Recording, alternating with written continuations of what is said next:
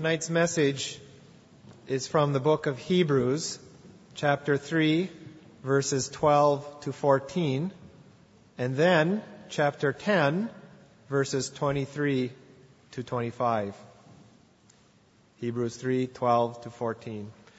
Take care, brothers, lest there be in any of you an evil, unbelieving heart, leading you to fall away from the living God. But exhort one another every day, as long as it is called today, that none of you may be hardened by the deceitfulness of sin. For we share in Christ, if indeed we hold our original confidence firm to the end. And then from chapter 10, let us hold fast the confession of our hope without wavering. For he who promised is faithful. And let us consider how to stir up one another to love and good works, not neglecting to meet together, as is the habit of some, but encouraging one another, and all the more as you see the day drawing near. Let's pray together. All the more, Lord, all the more, stirring each other up, exhorting one another, helping each other fight the fight of faith, all the more as the day of Christ, the day of the Lord, approaches. What a seriousness there is about this one another ministry.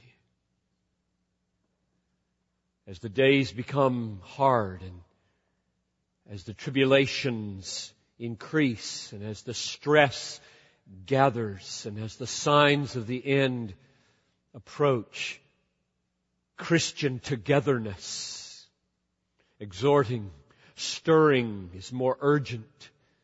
Oh God, help us to see that in this service, in this word, in this message. Help us to feel this. Forbid that any would leave a Lone Ranger Christian rather than a connected Christian. Help us to feel the burden of giving exhortation and receiving exhortation. Giving stirring words and receiving stirring words as the day draws near. Lord, this is not a light thing, and I pray that you would give it its appropriate weightiness now in this service. In Jesus' name. Amen.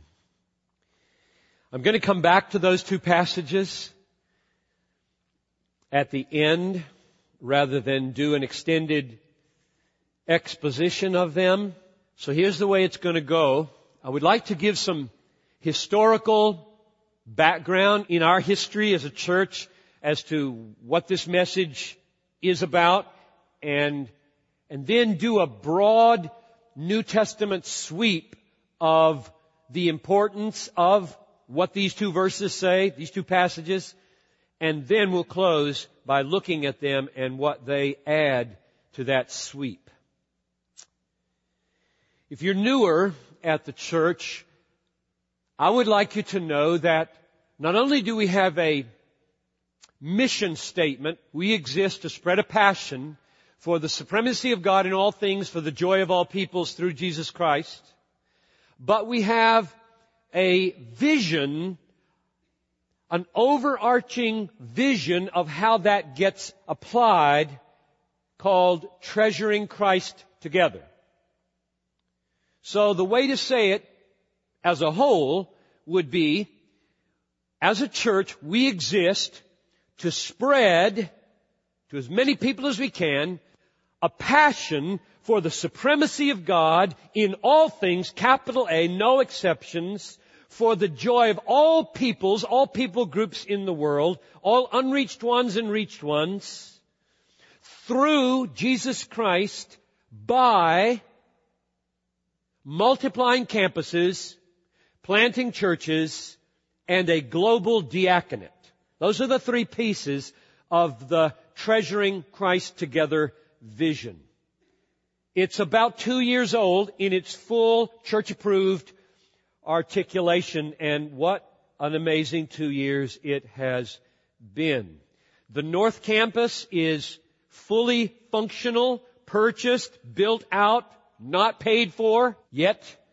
The South Campus, Lord willing, is in the serious planning stages for the fall of 2006, somewhere that way and that way. Help us pray that one into reality.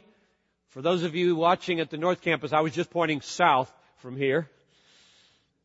TCT Church Planting, the first resident, as you met him last Sunday, Jordan, is here on site, and within a year will be sent out to plant a church. Another church plant is in the final stages of planning and preparation to be spun off next March. You'll hear more about that. The Global Diaconate is responding to crises and planning more extensive on-the-ground Bethlehem involvement with ongoing poorest of the poor, suffering people. That's the vision under the mission for the foreseeable future, and we are thrilled to have that kind of direction with the mandate of the church. Now, here's what we thought. The North Campus had a kind of grand opening last Sunday, and it seemed to us that as the Wednesday connection begins for the first time in the history of this church on two campuses, for the last couple of years we've had two campuses and we've done it all together down here, and now North folks have their Wednesday night connection and the downtown folks have this Wednesday night connection. It seemed to us good that we would teach during the 6:30 time on those Wednesday sessions called Connection on the 10 dimensions of a Treasuring Christ Together church. If you want to read the whole booklet on the Treasuring Christ Together, you can go to the bbcmpls.org website and read it. And what you'll find on page 4, I believe, is 10 dimensions that we hope will characterize every one of the church plants that goes out from this church over the next 10 years or so. We have divvied up among the staff who teaches which of these 10 dimensions. I was assigned to start number 4, which is about mutual care, to teach last Wednesday north and this coming Wednesday down here. And it struck me as I was pondering how to do this that today is the small group focus, which is all about mutual care and how the elders try to do pastoral care in this church.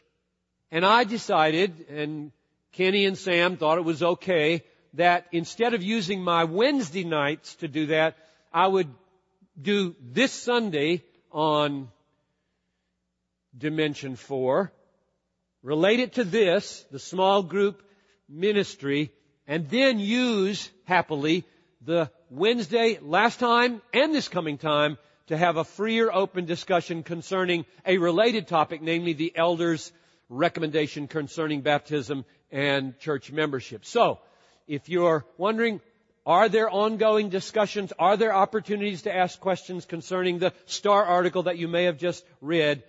We did one Wednesday last. That was taped. It'll be available on a CD or on the website. And we'll do another one this coming Wednesday down here. So today, this sermon, the background of this sermon is every fall we have a focus on small groups. And this fall, I happen to be assigned Dimension 4, which is mutual care. And so it's time now for me to read that to you. Let me read Dimension 4 of the Treasuring Christ Together vision for each of these churches we hope to be and plant. It goes like this. Every church will be marked by, quote, mutual care, corporate commitment to pursue a life together in sacrificial, faith-sustaining care for each other. In loving relationships at every level of youth and age, joy and sorrow, comfort and crisis, health and brokenness. Close quote. So that's Dimension 4 called mutual care. It has 4 pieces to it: the aim, the means, the context, and the extent of mutual care. The aim, faith sustaining. All of the mutual care in this church, whatever form it takes, should be a faith sustaining, faith enlarging, faith deepening, faith rising ministry. Faith should get stronger because of our togetherness and our care for one another. The means in this is said to be sacrificial care for each other. We'll unpack that more in a moment. Not just preaching. Not just corporate, large group worship. Not just TBI classes. I believe in all of those with all my heart. Give my life to them. But I say to our small group leaders when I meet with them monthly on a Sunday night, you are the hands and feet of the sermons, and if you don't do your calling and gather your flock, the sermon goes handless and feetless. We'll see how important this is in a few moments. The context is in loving relationships, and the extent is at every level of youth and age, joy and sorrow, comfort and crisis, health and brokenness. So that's dimension 4, which we hope will mark all the churches that are planted over the next decade out of this church. May God do it. The primary means by which mutual care is equipped and facilitated by the elders of this church, and that is one of our main responsibilities, is found in this booklet. It's not the only way that pastoral care happens. It is the center and the meat and potatoes of how covenant members of this church get cared for. We train small group leaders, elders, and I, the staff, meet with them monthly, and we talk about the ministry they have. So there's kind of a filter down effect. God, Christ, elders, small group leaders, flock, care flowing, we pray, through these groups. That's what we have put in place, and my goal in this message is to put Bible foundation underneath dimension 4, mutual care, and the small group ministry of Bethlehem Baptist Church. That's what I aim to do. The biblical foundation of small groups or mutual one another care, not coming from the pastoral staff, but coming from you to you, the biblical foundation of that is most ultimately God cares for you and has ordained that first His Son be sent into the world to purchase the liberty and the freedom and the omnipotent energy of His care for sinners rather than His judgment upon sinners. He has sent Christ into the world as the care purchaser and then caregiver. So God cares. He sends Christ to purchase the care, and then through Christ He uses elders, families, church members. That's the flow of the biblical structure of care. So let me show you that from the Bible. 1 Peter 5:7. We'll start at the top and work our way down through that flow. 1 Peter 5:7. Cast all your anxieties on Him, on God, because He cares for you. My, oh my, what a burden-lifting word that should be for you. Cast all your anxieties on God because He cares for you. Can you imagine anything better than to hear that the omnipotent sustainer, creator, upholder, guider, ruler of the universe cares for me? The Church of Jesus Christ is the blood bought bride of His Son. And oh, how He is jealous to care for the bride of His Son. You. Second, He sends His Son into the world to become a care purchaser and a caregiver. John 10, shepherd, in this case, means this. Listen to how He says it. Jesus says, I am the good shepherd. This is John 10:11. I am the good shepherd.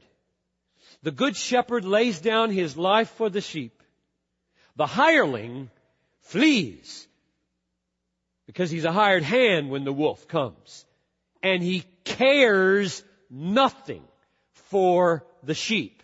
So you see the contrast that's being set up?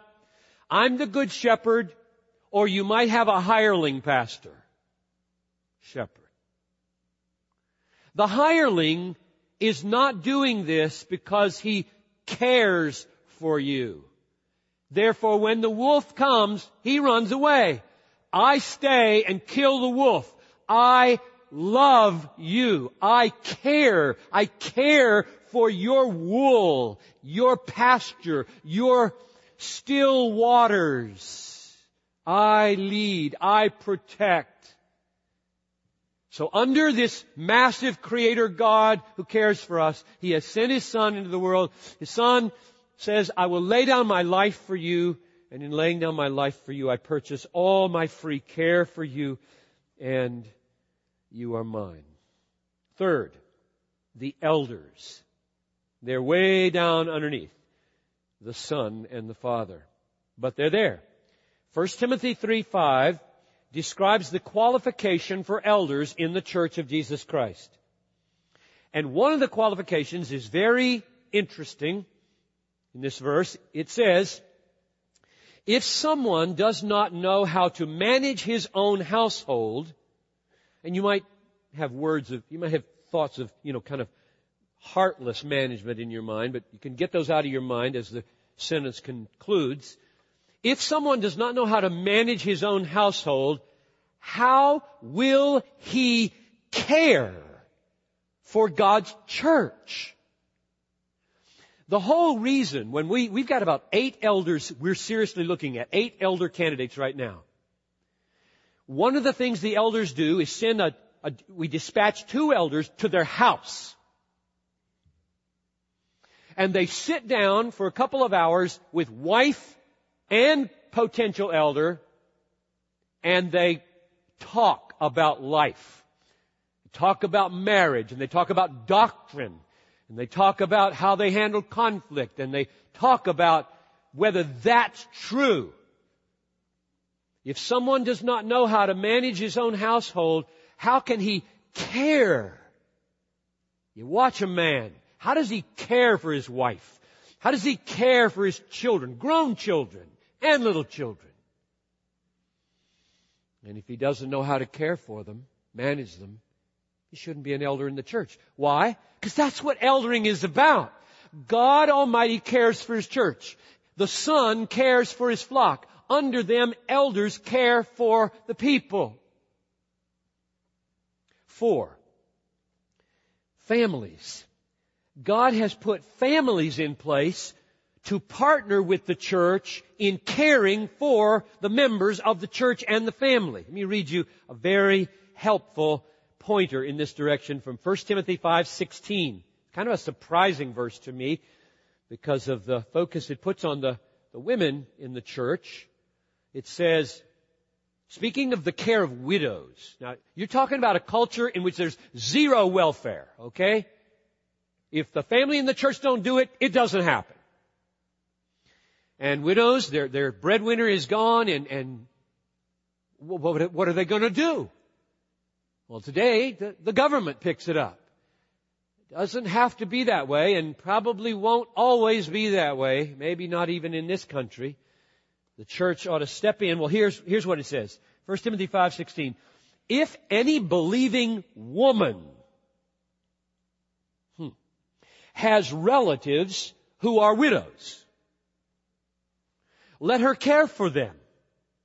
Isn't that an unusual charge to the women? I mean, I kind of would have expected him to say men there. But he says women. If any believing woman has relatives who are widows, let her care for them. Let the church not be burdened, so that it may care for widows who are really widows. What that means is a widow who has no family members.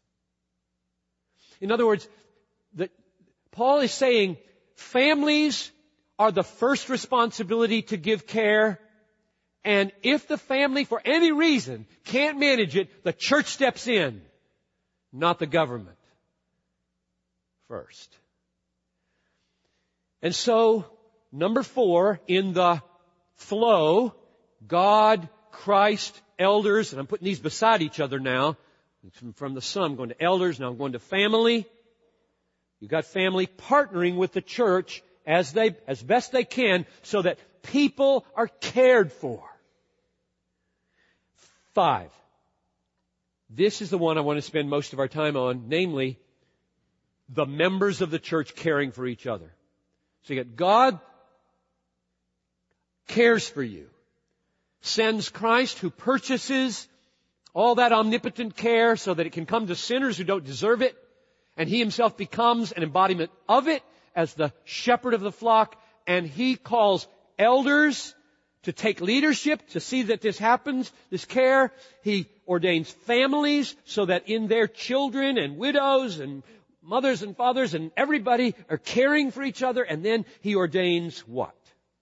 What's this third piece? And it's what we do in small groups. It's this. It's the warrant for this ministry. We have a huge department in this church called family discipleship because of how utterly crucial that second piece is in the way God has set up His kingdom. And then we have this piece. And we have an eldership. So we have an eldership, family life department, and then we got this prong over here called small groups or mutual care. Where is that in the Bible? Like where is sand on the shore? We'll come back to Hebrews 3 and 10 in just a few moments. What I want to do to lead to Hebrews 3 and 10 is to give you the sweep. And as I do this, I almost never do what I'm about to do. I'm going to give you 20 passages of the Bible and comment on about 3/4 of them. So this is like topical sermon big time. And as I read these 20 passages of Scripture, would you be praying, just quietly in your heart, be praying, Lord, this fall, is there a new step you want me to take in mutual care? How am I doing in giving it to other believers, and how am I doing in receiving it from other believers? Are there some steps I should take so that I am more in line with what these texts are saying? That's what I think would benefit you the most right now, is for you to listen. Don't look them up. I'm going to go too fast. Listen and pray. How about that one, Lord? How am I doing there? How about that one? Number 1, 1 John 4:11, Beloved, if God so loved us, we also ought to love one another. So the big overarching care commandment is love one another. We spent a lot of time on that in Romans 13. Second, Romans 15:7. Welcome one another. Or you could translate it, accept or receive one another as Christ has welcomed you for the glory of God. Christians should be very welcoming people. When somebody approaches you or draws near to your little 3-person group over in the corner of the commons, there shouldn't be a cold shoulder to that. As somebody gets near, there should be a kind of, whoa. Don't be cliquish. Be open-hearted and open-minded. Welcome one another as Christ welcomed you. Christ walked across the commons on glass. Number 3, 1 Corinthians 12:25, that the members, the word members is in the text, that the members, and it means hands and legs and ears, and that the members may have the same care for one another. Oh, let us know the beautiful imagery of the body of Christ. Number 4, 1 Peter 4:10, as each has received a gift.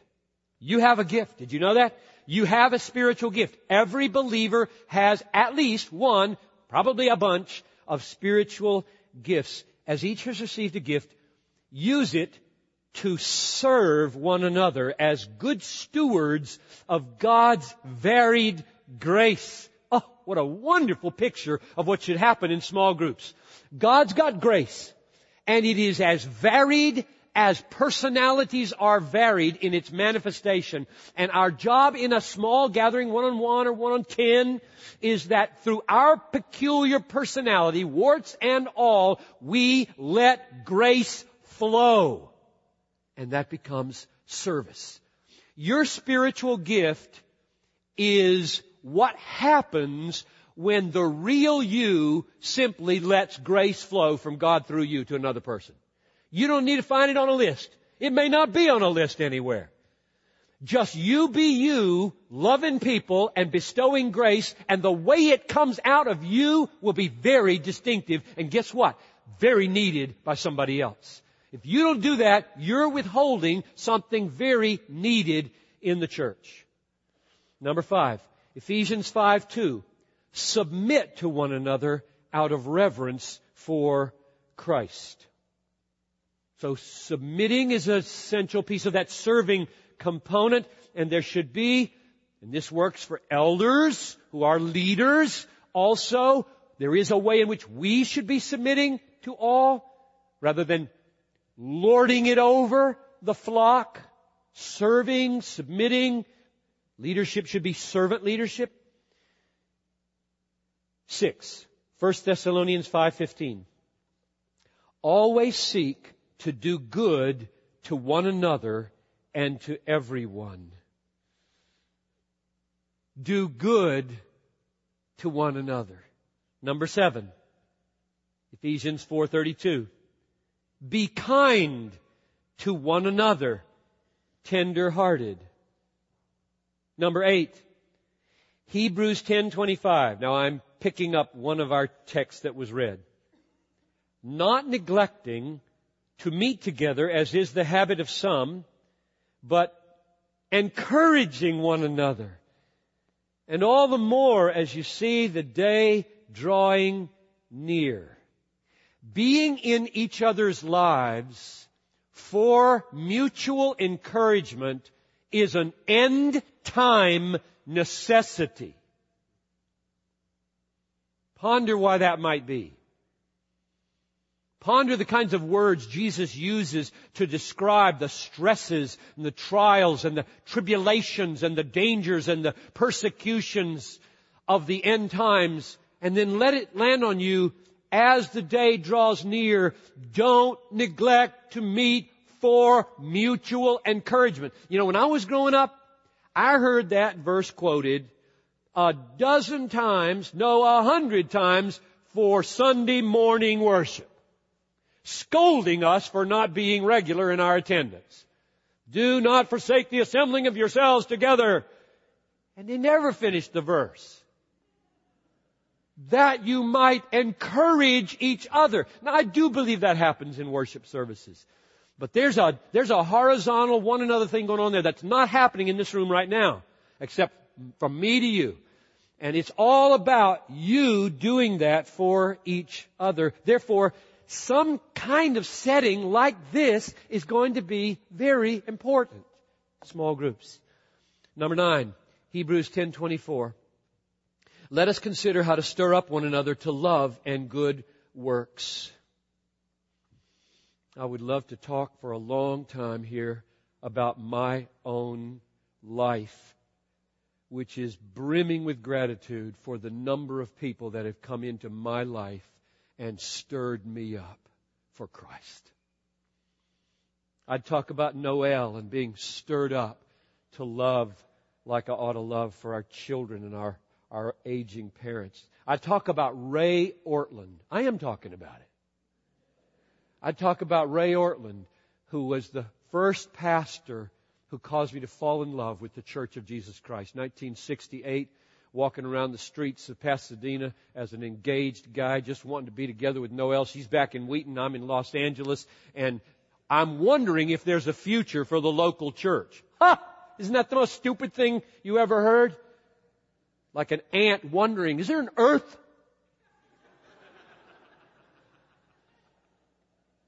And then with Noel, married, December, walk into Lake Avenue Church, and Sunday after Sunday, this man's radiant love for his people totally changed my view of the body of Christ.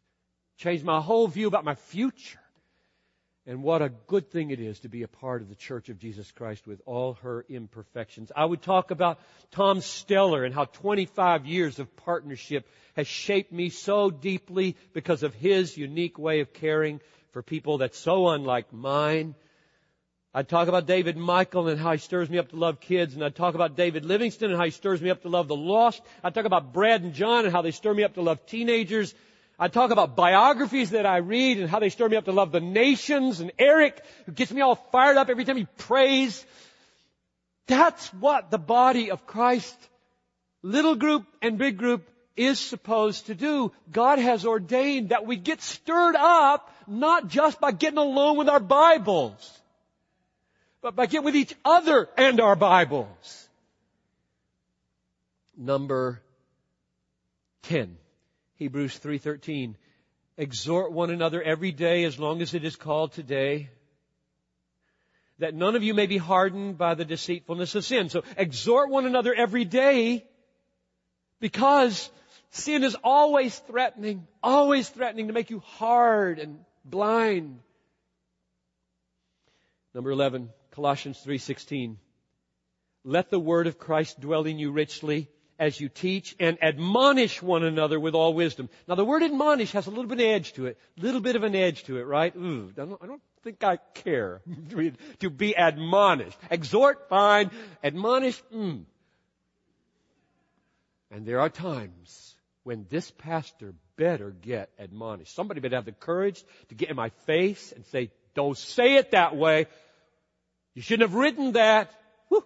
I got taken to task for one star article I wrote about 20 years ago that almost got me fired, but I won't even tell you the title because the title is what almost got me fired.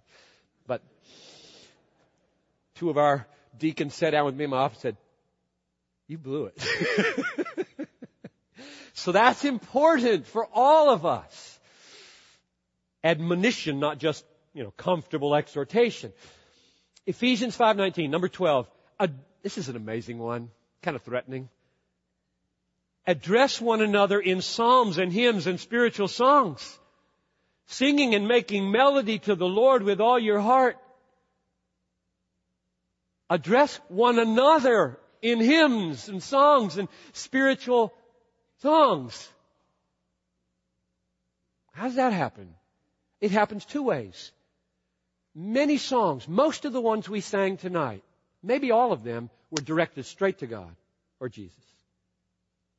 But guess what? We heard each other doing it. We heard each other with heart and mind and soul saying, you are great.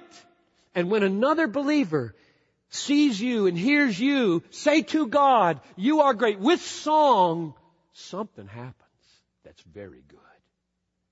Or it can be in a family. I'll be real honest. We're not really great singers in the Piper family. We interviewed a guy for the South Worship Guide that we're still looking at. And I asked him, we just pushing on his personal life. And he said, well, my kids and my wife, they're not, called to sing. But we sing. We sing when we have devotions. And the Pipers have, but we're not as regular as we should. And it's good. I'll even give you an absolutely radical challenge. Noelle and I have done this a few times. Anniversary 37 coming up. Somebody gives us, or we just go to some, bed and breakfast in Stillwater. And when we get up in the morning and they bring you the breakfast, would you guy ever say, let's sing? Just the two of us. Would you ever do that? We've done it. It's really weird. And wonderful. Absolutely wonderful. She can sing. And I can sing a little bit. Meditate on Ephesians 5:19 for your family. You don't have to be a very good singer. It might change your life. Number 13, Romans 15:5. May the God of endurance and encouragement grant you to live in harmony with one another. Live in harmony with one another. 14, 2 Corinthians 13:11. Comfort one another. Oh, the beauty of a pastor. And say that right. Oh, how wonderful it is when a pastor watches something beautiful like a small group responding to a crisis or a loss. Oh, when it works the way it's supposed to work, and these small groups rally around somebody whose husband is in the hospital or child is sick, and they're buying meals, and they're cleaning house, and they're buying stuff for them, and they're doing all kinds of things, and people are just brimming with gratitude to God. That's beautiful. That's Jesus all over us. And so comfort one another in crisis. Number 15, Romans 15:14. You yourselves are full of goodness, filled with all knowledge, able to instruct one another. This is a really heady church in some ways. Classes running out our ears, a lot of exposition going on. People like to think, and that ought to be flowing this way, not just this way. As knowledge rises, if you learn anything about God, tell somebody about it. Bend it outward when it comes to you. Romans 12:10, number 16, outdo one another in showing honor. Number 17, Colossians 3:13, bear with one another if anyone has a complaint another. You can't survive as a church or a marriage without what the old word describes as forbearance. In other words, you don't like it, you'll never change it. Deal with it. Endure it. Isn't that an amazing thing that love includes forbearance? Forbearance. Just bear it. So there's a lot of stuff in this church you don't like, right? Bear it. There's a lot I don't like. Bear it. Not with grudging, grumbling, murmuring, just bearing it. Love covers a multitude of sins. Number 18, Colossians 3:13. Beyond bearing, forgive one another as the Lord has forgiven you, so you also must forgive. So we don't just bear only. When there are real offenses, we let them go. Bearing is stuff that may or may not be sin. You think it's sin, they don't think it's sin. And so you bear it. But if a real offense happens, a real sin against you, you forgive it. This is the way one another works. James 5:16, number 19. Confess your sins to one another and pray for one another that you may be healed. There are few things that are more humbling and more healing than to say to someone, I'm sorry, I was wrong. Do it to your children, dads. Do it to your teenagers. Nothing is more bonding than a dad who knocks on the door after overreacting, sits down on the bed and says, I shouldn't have said what I said. Would you forgive me? To a 15-year-old kid. Or a 9-year-old kid. And in a small group, few things will bond you than confession of sin. Finally, number 20. 1 Peter 4:9. Show hospitality to one another without grumbling. And the reason I end with that one is because it is so closely related to small groups. Because most of our small groups happen in homes. Not all of them, but most of them happen in your homes. Would you be freed? Would you be liberated right now? Could I just say, do not be ashamed of your simple efficiency apartment. And do not be arrogant, proud, or puffed up about your very nice home. What God cares about is not the size or cleanliness of your apartment or your home. He cares about, is it open and full of love? That's all He cares about. My wife loves the plaque, boring people live in immaculate houses. And that's probably true. I draw to a close by looking at the texts that were read to you. Hebrews 13:13 describes the negative effect that exhorting should have, and Hebrews 10:25 describes the positive effect that exhorting should have. And I'll just read these and we'll be done. Exhort one another every day. This is Hebrews 3:13. Exhort one another every day, as long as it is called today, that none of you may be hardened by the deceitfulness of sin. That's a negative avoidance. We look at each other and we know that Satan and the world and the flesh are trying to harden and dull and blind and deafen the soul. And we're in each other's lives with word-saturated exhortation to keep the soul alive and sensitive and supple and touchable by the Word of God and the Spirit of God. And then verse 24, I said 25, 24 of Hebrews 10, the positive side. Let us consider how to stir one another up to love and good works. We all tend to drift into selfishness, and we need to be stirred up to love again over and over. So, I appeal to all of Bethlehem. I appeal to all of Bethlehem as one of your under-shepherds who will have to give an account someday of whether we've done what we can do to care for your souls. I appeal to you, would you help us by taking seriously our plan to make these small groups available? And would you simply pray towards joining one or creating one? We need lots more than are here in order for 1,700 covenant members to be included. I'm talking to teenagers and octogenarians. I'm talking to singles and married. I'm talking to men who think they don't need this sort of thing, and women.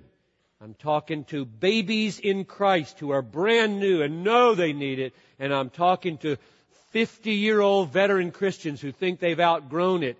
All of us need to be in context relationships where verse 25 happens. Do not neglect to meet together, but encouraging one another, and all the more as you see the day drawing near. Please get this booklet.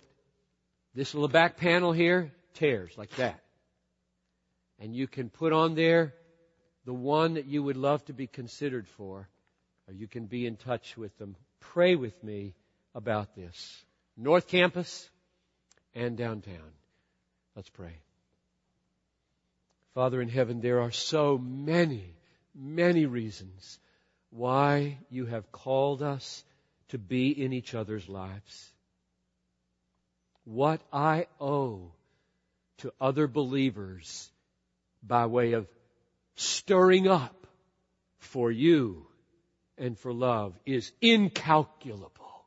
And I thank you for that. Don't let any, I pray, miss out on this blessing. I ask it in Jesus' name. Amen.